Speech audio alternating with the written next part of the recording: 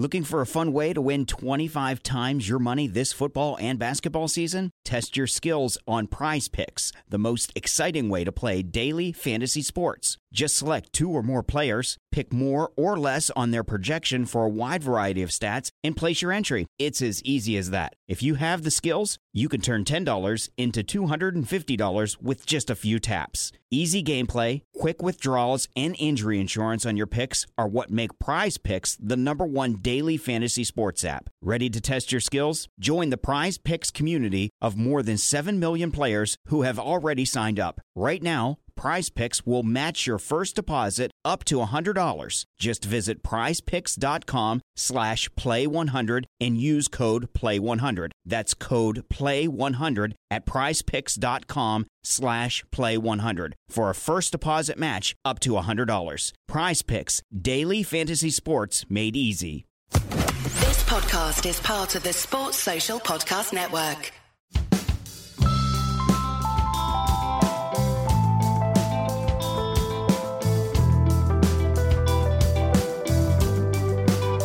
Welcome to Red Inker. I'm Jared Kimber. This episode of Red Inker, we talk to a writer about his play set during the '05 Ashes. We talk identity, Ashes, school cricket, coaching young players, Asian cricketers within the English game, and of course, the famous Tebet test, which was not an actual test. Hi there, my name is Maatin and I'm a playwright, and I've got a new play coming out called Duck, which, as the name might suggest, involves cricket in some way, shape or form.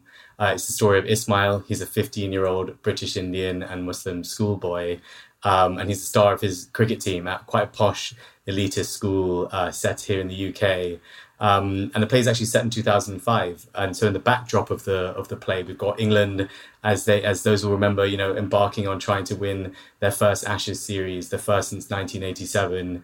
And you also have this play set in London, and you have the backdrop of the 7/7 London bombings as well. And that really builds a whole world around this boy and this character. And he's at the start of the cricket season, and he's got his sights set on becoming the best batsman in his school's history. So, he's a cricket obsessive.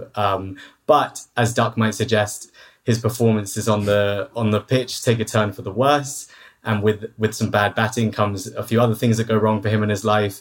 And we get to sort of sit there and watch a 15-year-old boy try and battle through turmoil for the first time in his young life. That sounds great. And when I was your PR. It's very rare I respond to anyone in cricket when they send me PR. So the fact that I've got PR and you're here tells you that I was quite interested in it, and that it crosses over with a lot of things that I am interested in. But let's start with the fact that what is your cricket background? As far as I'm aware, you're not a professional player. Not even in the slightest. And yet, now making a play about cricket, I'm surrounded by entirely non-cricketers. So by default, I become the expert in the room and, the consultant when it comes to batting technique, terminology, cricket history, all the above. I was an avid school cricketer, I would say, from as far back as I can remember, and I've got the home videos to support that. I had a bat in my hand. My dad, being an Indian man, was a huge cricket fan. Big, again, just amateur player himself, amateur at the most amateur level, just, with friends in the parks, things like that. And he definitely passed that on to me. And it was a big part of my childhood.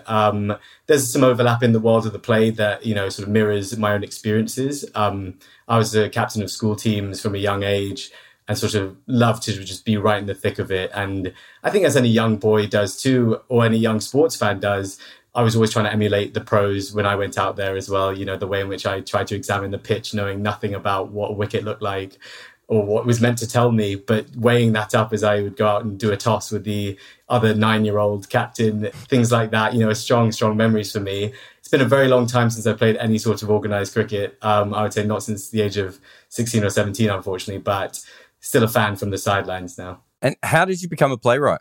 Great question. A little bit by accident. I think it was something that was living in the back of my mind for a long time, thinking, I love to watch the theatre, I love television and film, sort of having a great amount of love and joy in engaging with creative arts in that way.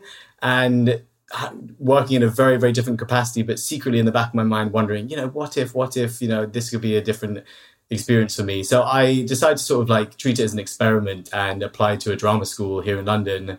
You know, we've got so much live theatre, things of this nature happening in the city that, like, honestly, when I was sort of trying to approach it in a logical, analytical way, I was like, this is the best place I could give this a go, you know, and it started out at drama school on a writing course. And, you know, from probably the first week, I was like, yeah, I think this is the one for me. And that was about 5 years ago. I've sort of been developing my craft since then. But this is the first full-length play of mine that I'm bringing to the stage. That's quite exciting. So where does, and I know, like, as a writer, I get asked this all the time. It's an annoying thing, but kind of where does the germination for this come out of? You've already said that some of it is autobiographical from a cricket perspective. I'm assuming that means that also it is, for, you know, I don't want to age you at all, but 2005, you know, I could see you're probably a younger man at that stage. Well, we all were younger at that, but, you know, it's a long time ago now. So you might have been around that age. So it's a semi-autobiographical story from that point of view. But how does the cricket become a part of it? Like, is it because cricket is such a dramatic way of retelling the story, or did you think you couldn't tell the story without using cricket? Yeah, I think there's so many exciting themes that cricket, once it presented itself to me, it all fell into place and felt like an extraordinarily neat thing. You know, this is a school environment, and we've got, like, the protagonist is a young brown boy, but his classmates, his schoolmates, his teachers, everyone's white in general. And it's sort of the embodiment of the school is this institution of whiteness in that respect, old, it's steamed in values and tradition. And to me, like, how cricket relates to that, you know, there's obviously a very English element to cricket and all of the sort of things we associate with cricket from an English perspective, whether that's afternoon tea, whether that's gentlemanly conduct, whether that's clean cricket whites. You know, I think there's this sort of export of values that exists in the English version of cricket, or traditionally at least. And then obviously India and cricket, you know, go hand in hand, and have done in my entire life. And I feel like growing since and bigger and bigger all the time. And sort of that just creates a brilliant, to me, question right at the beginning of the writing process. Like, is cricket an English thing? Is cricket an Indian thing? There's no clear answer, right? So that to me was a wonderful jumping off point. And then I think the other really big driving factor with the sporting context in the school environment was I wanted to give this character a lot of status. I think we've often seen stories where the non-white person or the person in the minority is like a fish out of water, or they're somewhat like, you know, they don't really know how to fit into that environment that they're the minority in. Whereas I thought, well, how do things work in a school? If you're really good at sport, you're like the most popular person, you've got friends, you've got status, you've got the run of the place. And I was like, well, let's make this guy the cricket star, which makes him, you know, life is easy. He's got it all figured out. He's got something that he's naturally talented at. His life has been fairly straightforward until now, just by being good at cricket.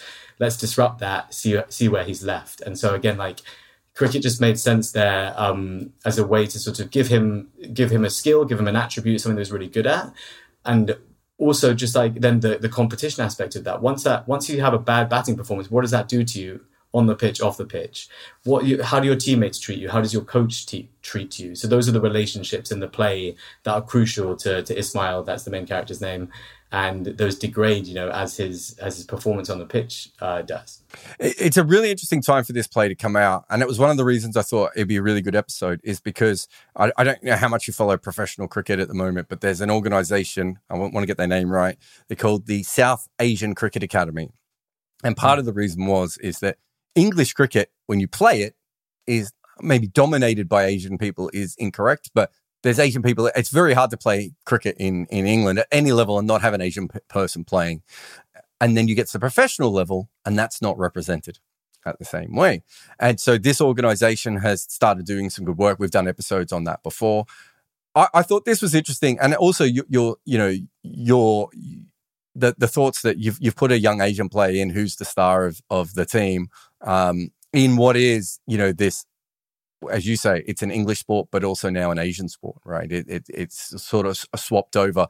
There is an interesting disconnect at times between the fact that in the UK, if I do a live event, you know, I'm going to have so many young Asian kids at that live event. But then the other lot of people I'm going to have are going to be people from privately educated schools who sound a lot more like you, with your current accent. I'm not going to suggest what school you may have gone to, but, you know, they sound like that.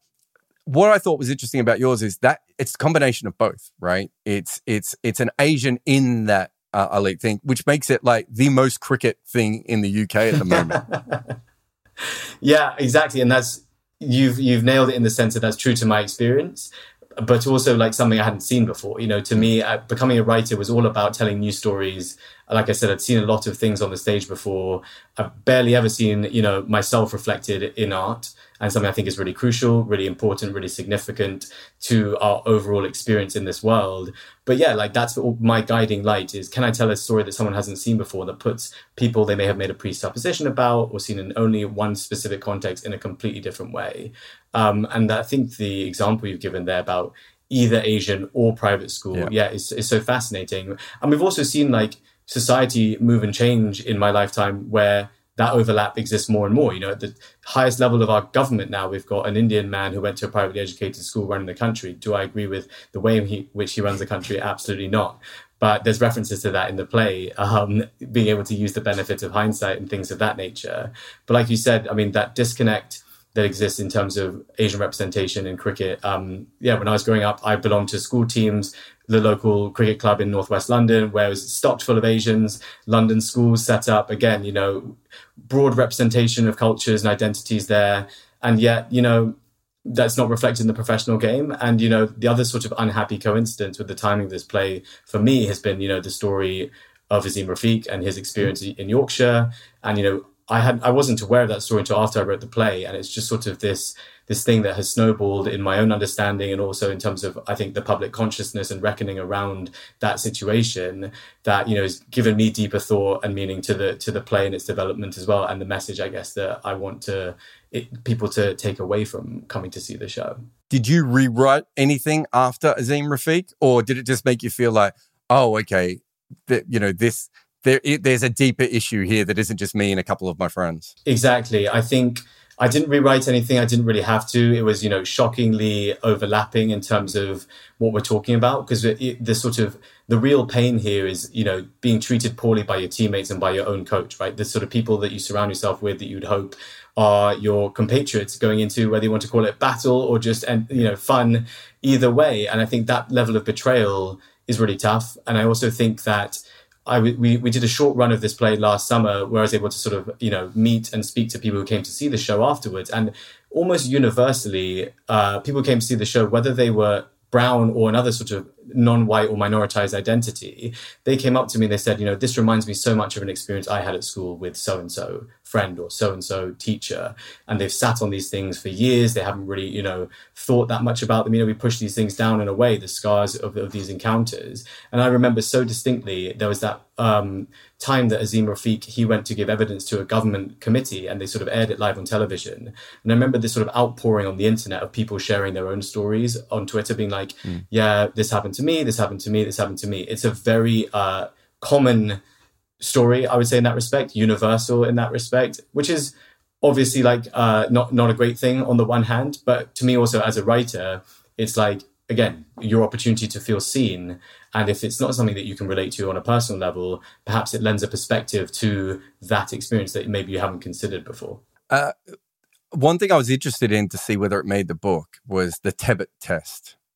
I'm assuming you know what the Tebbit test is. Yeah. But for those listening who aren't aware, was it Lord Tebbit? Was he a lord? It feels like he was a lord. He was a lowly MP back then. He was lowly MP, and then, you know, only later was he rewarded for his you know, fairly colourful points of view with a lordship, as often is the case. But yeah, to recap that, you know, that coincides with the year of my birth. Again, to age myself, 1990. I'm just popping out of the womb, and this man's from his esteemed position as a member of parliament saying, you know, Asians who come to the UK, we can measure whether or not they're going to be, you know, a good part of British society by which cricket team they support. Are they still harking back to where they came from, or are they living in the here and now and supporting England? Basically, he laid down a gauntlet and said, you know, you better support England if you want to stick around here and you want to be accepted here. And what a crazy thing for me. Like, I obviously didn't know about it at the time. I was 0 years old, but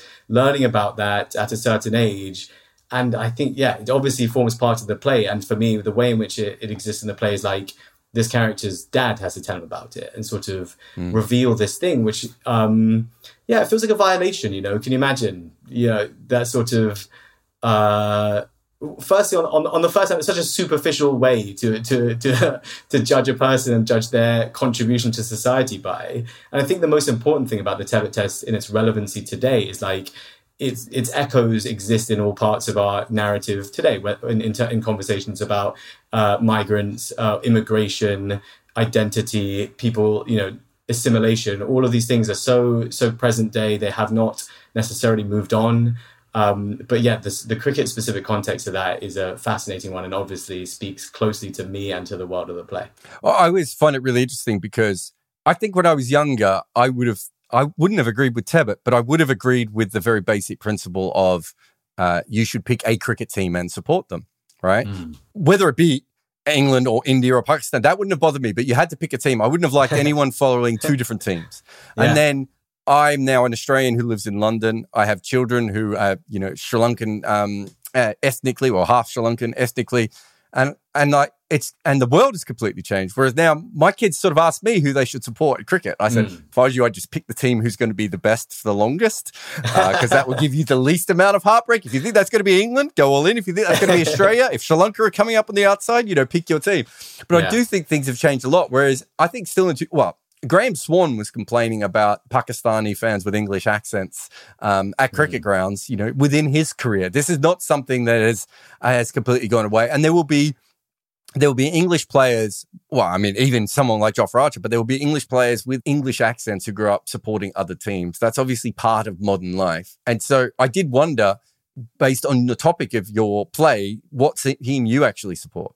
Yeah, it's a really good question.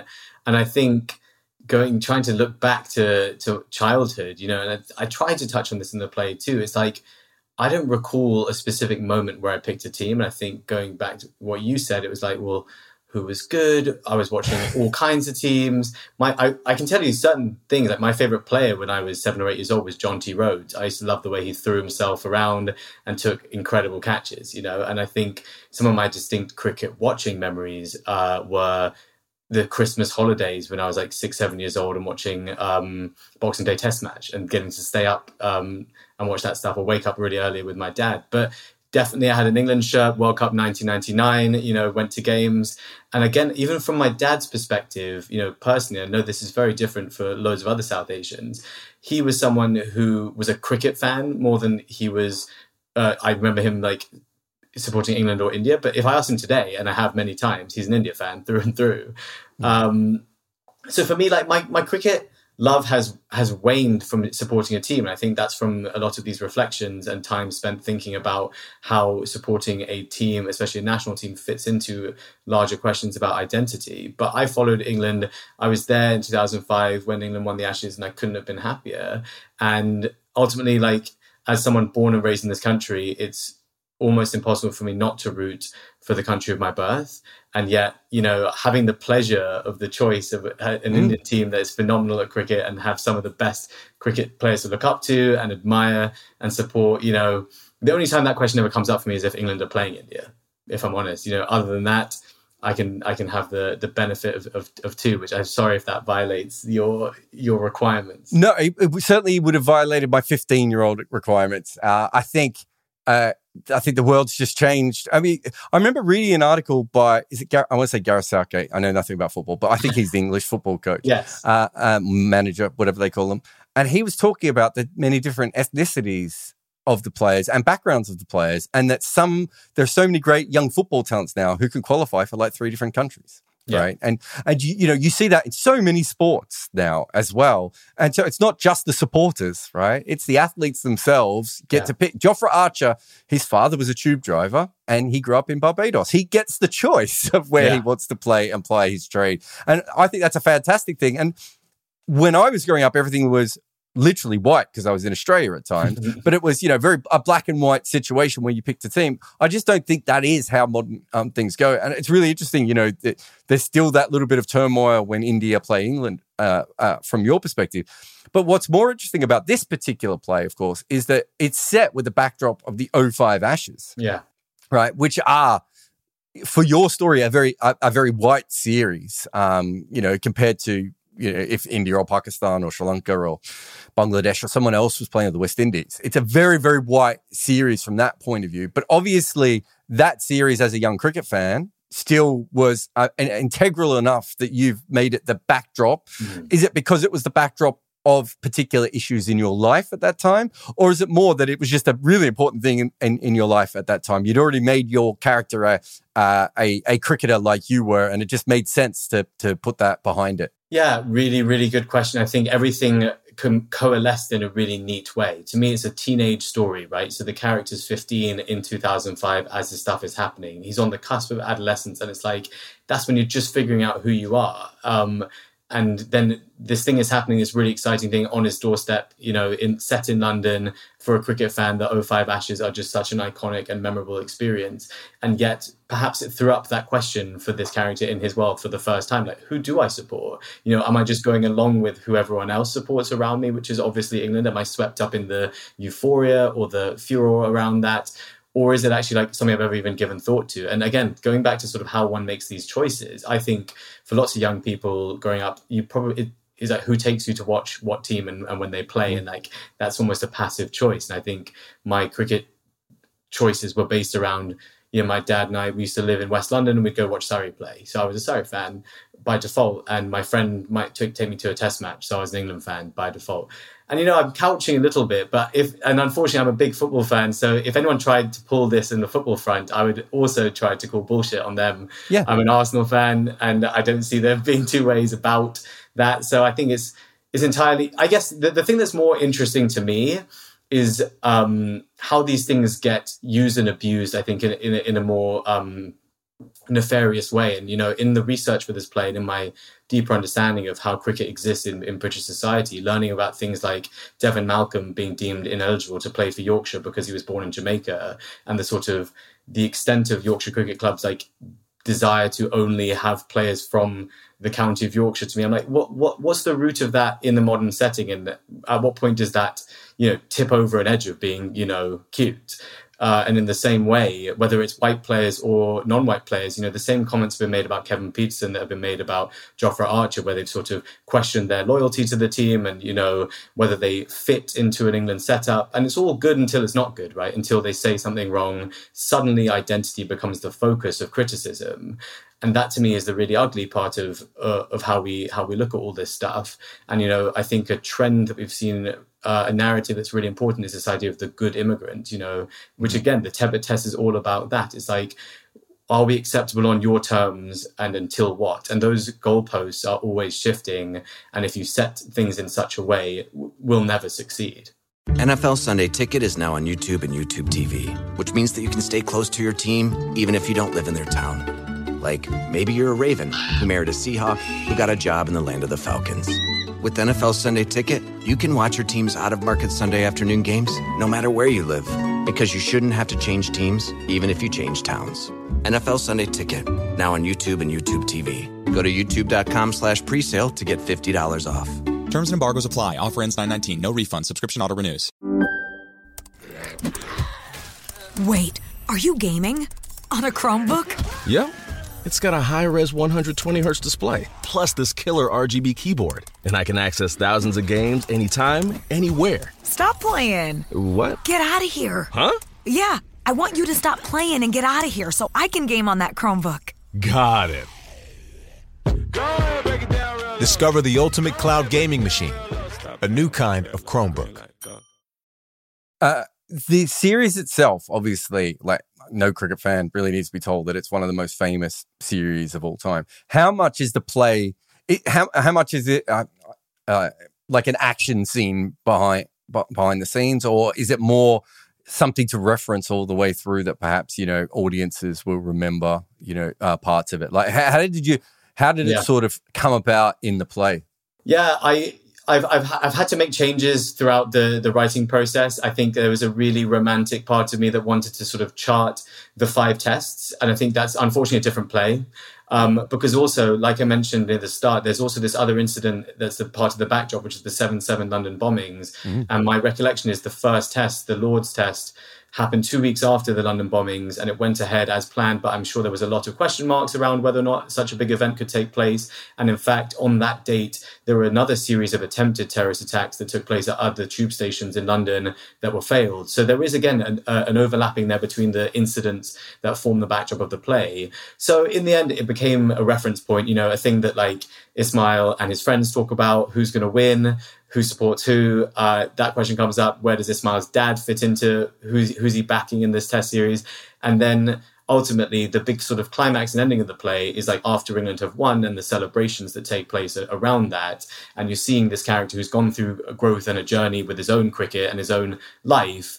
And then he's sort of in and around the celebrations of this Ashes series. And where does he fit into that? Which is, not to give it away, but if, let's say, at the start of the play, he was, couldn't be more excited about England and the Ashes. By the end of the play, I think his reference or his own relationship to England winning the Ashes has slightly changed.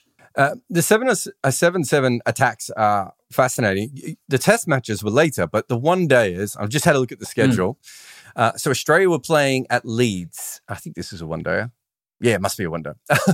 Australia were playing at Leeds in a one-dayer on the 7th of July. But 3 days later, so I'm trying to read my screen. 3 days later, Australia were in London playing an ODI. Now, this is the same Australian team that, had pulled out of Sri Lanka during a World Cup because they didn't want to play there.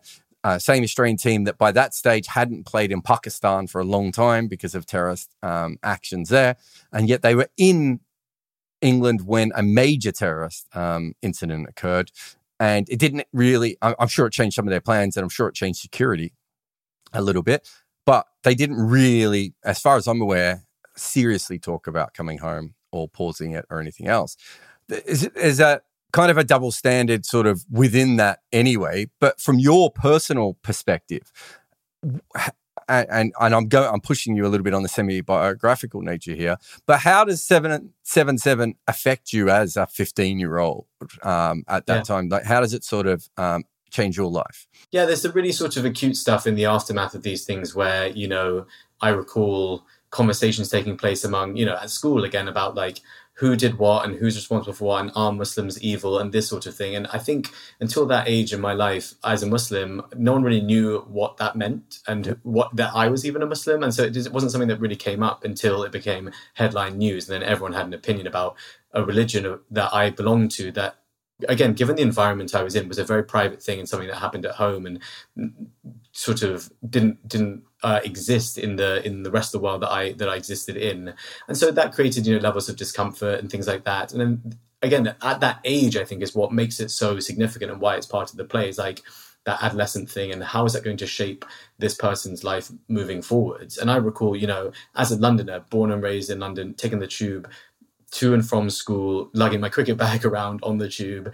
And, those things that happen where people would give you looks if you got onto the tube with a big backpack or something like that, which could have been my school bag stuffed full of equipment and things of that nature. And suddenly being aware, like you lose your innocence, I think, and that's probably the best way I can describe it. You do a lot of growing up very quickly and you start to see yourself or see how the world around you sees you and start having to then figure out what to do with that. Do you defend yourself? Do you make excuses? Do you hide your identity in order to continue to survive? And I think those are tough choices facing a young person and ones that stick with you. And I also think that 7-7 in terms of British context is a jumping off point for how Muslims have been talked about in society till now, because it was on UK soil, because it was linked to Islamist terrorism, it's allowed sort of a narrative to exist about Muslims in Britain that is very hostile and very ignorant and one that is fairly mainstreamed. And we've seen that at all levels of our society. And that's really unfortunate. And for me, the 2005 and 7-7 is a starting point for that. Hence why writing about it in 2023 feels relevant. The interesting thing about English cricket, of course, is that they've been non-white English cricketers since 1890, whenever Ranji first played, infrequently at times, but it has happened. And then obviously, through Basil D'Oliveira, then, West Indian migration, Asian migration, everything else. And there was in your lifetime, when you were younger, Nasser Hussain, from probably, in some ways a similar kind of background to yourself, coming through as England captain. But it does feel that sort of the Adil Rashid, Moeen Ali era is something completely different. And the way that the Asian culture has been accepted, and also, we talked about that academy before, this understanding that probably a lot has been missed because English cricket wasn't looking in the right direction at many times. When you look at modern English cricket as someone who has written now so much about, who grew up through it, but also has written about it in that era, does it feel different now to you than it did maybe when you were growing up? Yeah, I think specifically as it relates to sort of the South Asians in the England team setup, the first thing that makes me think about is like, what's the impact of the IPL on that and attitudes towards South Asian culture, even within an England setup. You see through social media and other things like huge big name players from all cricketing nations, spending significant amounts of time in India, loving it. That's a huge part of their cricketing calendar now. And I can't imagine, by and large, that hasn't had a positive effect on the dressing room culture and just sort of embracing other cultures and identities. And I also just think, like we've talked about already, like society has just moved forward in that way to be more embracing of those things. The things that stick in my mind from the past are also, big question marks about Hashim Amla not wearing a Castle Lager logo on his South Africa shirt and facing a fine for doing that perhaps, or questioning his team loyalty because of that. We wouldn't be having that conversation today, I think, and I think that's a really good thing. And then, I think it's like, looking back, to me as a young person, Test cricket was everything by and large, and white ball cricket, I don't think we referred to it then, but that seemed like as that then, but like that felt like a somewhat periodic punctuation that would come and go, just with like World Cups perhaps. I think that cricket now feels like a year-round sport with so much excitement and difference from different formats. That sort of pushed the game in a modern direction, an exciting direction. And I just also think that like you can't understate the significance of someone like Azim Rafiq being brave enough to speak out on something like this and how much that pushes a conversation in a direction. Like sitting on a story of that nature, dealing with that on a personal level, and then choosing to be the sort of person to put that on their shoulders and call it out, right? Call out the biggest institutions of English cricket.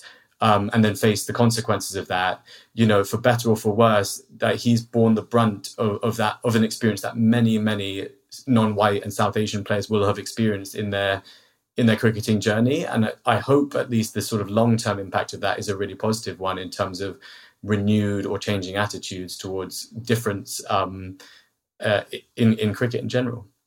Hosting a summer barbecue, a backyard movie night, a slip and slide party, serving up Aperol spritzes. Whatever you're hosting, don't do it without Drizzly, your go-to app for drink delivery. With Drizzly, you can shop local stores and compare prices on beer, wine, and spirits, then get them delivered to your door. Boom, hosting handled. Now, before you get back to folding napkins, download the Drizzly app or go to drizzly.com. That's DRIZLY.com today. Must be 21 plus, not available in all locations. You've mentioned the word identity a lot in this, and that's kind of why I got you on the podcast to begin with, because when I read about the play, for me, it was very much that sort of. I think most writers consider themselves outsiders, even if they're not. It's just a natural way. Maybe because we're all off in the corner with notepads or laptops or whatever it may be, but. It's really interesting for me, that sort of juxtaposition of the successful young cricketer who comes from the non-white traditional background. Then, the 7-7 attacks happen. You've got the Ashes going on and everywhere else. Is this really you telling your coming of age identity story, and cricket is just another part of what your, I don't know, what's the best way to put it, of what your life narrative is? Is that what this is? Like you trying to explain where you come from and why you are what you are? I think kind of like what you said, for a writer, I think there is a catharsis in the experience of writing that allows self-reflection, allows one to look inwardly and learn more about themselves. I definitely feel in the 5 years of being a writer, I've spent a lot of time introspectively and learned a huge amount about myself. But also, I'm displaying myself outwardly through my writing as well. It's been an opportunity for me to talk about myself in the context of my identity. If my goal is to tell stories that feature Muslim characters, South Asian characters, I need to sort of embrace that as my identity too, which it obviously is. If you look at the color of my skin, or if you read my name, those are things that one can understand about me, but how do I embody those things and where do I fit into that identity myself? And there's a huge multitude of experiences and versions of me that I can't tell all of those stories. So to some extent, we can only, I think, write what we know. And this play in particular has a hyper detail that is very recognizable to me, and maybe is not reflective of a lot of other South Asians or Muslims who've grown up in the UK. I forgot the second part of your question. I thought was really. Well, I think you're obviously gone on to be a successful person with a play, and you spent the last few years of your life getting quite good at this. And your answers today suggest that if I get a chance, I'll be popping down to the play as well. So, but there's sort of an apex sort of outsiderness of what your story, which is the thing that when I read it, I was really interested in. When you started writing it, were you thinking that you were writing about yourself, or were you thinking you were trying to represent the people that you grew up with and that you identified with? Is the outsider nature just part of being a non-white skinned Muslim person especially in that environment? Or, is it something else? Yeah, I think, thank you. I think that for me, the palpable part of that is like kind of what we've touched on a little bit already. It's like it exists on a knife edge, I think, this experience, which again, there is a universal aspect to this, and there is obviously a specific aspect to it that I can speak to and I can relate to. I was an insider in many ways for most of my life. Perhaps I still am. I think of myself, and the grounding that my parents gave me by choosing to send me to a posh school, for instance. That is a way to assimilate oneself into the cultural mainstream and things of that nature. But like I sort of said, I think you're an insider until you're not. And what are who's in control of that, actually? And I think the cricket context here is the central relationship is between a star player and his coach, and a coach who takes a dislike to him. And it's not black and white. It's not like this is a racist coach and this kid is brown, so he doesn't like him. But maybe it is. We get to explore what is it that allows this player to get under this coach's skin. And again, I think stepping back and being like, well, how formative can a cricket coach be to a 15-year-old, 16-year-old's life is massive. It's probably something we haven't spent that much time thinking about. Duty of care in the sporting context, again, thinking about Azim Rafiq, thinking about teams in general, like, what are the dynamics there that exist? Like, is it win at all costs? And therefore, what does that do to a young person if the entire goal of organized sports is just win, win, win, win, win? I think from a parent's perspective, from when we try to sort of encourage our children, let's get into these things, we're preaching things like teamwork and play nicely with others and all these really positive attributes. But is that actually a reflection on how sporting competition exists in young people's lives? And so it's all of those things like, well, do your friends only like you if you're good at the sport? And if you stop being good at sport, then why are you then bottom of the pile? I think a school environment was really exciting to me to sort of put on display, because the hierarchy and the social structures of a school are very different to society at large. And so it was like, how can we sort of take a teenager who's really used to the setup that he understands, if I'm good at cricket, I'm all good, and throw him into the real world a little bit and see, well, where do I now fit into this world? How good am I? Bad am I? What's my status, to use a sort of technical theatre term? We're always talking about high status, low status. And that felt exciting to me, because that, again, speaks to like this growing up thing. Perfect. Thank you very much for coming on the podcast. The play is called Duck. It is running from Tuesday the 27th of June to the 15th of July at the Arcola Theatre in Dalston. Thank you very much. Thank you so much. Thank you for listening. There is more information on my guests in the show notes. Please support them where you can, but also support us. If you can't help out on Patreon, every single review, share, or word of mouth suggestion to your friend helps us. However, this podcast is made available by the people who support us at Patreon, so thank you to all of those who do. There is a link to the Patreon in the show notes. Red Inker is made by me, Jared Kimber. Nick McCorriston makes the best audio anyone can from random Zoom calls. We also have a great support team from 42 with Rati Joshi on socials, Orajoti Seinapiya, and Maida Akam producing some of the shows, and Mukunda Banreddy as the head of YouTube content. Our theme tune is by the Red Crickets.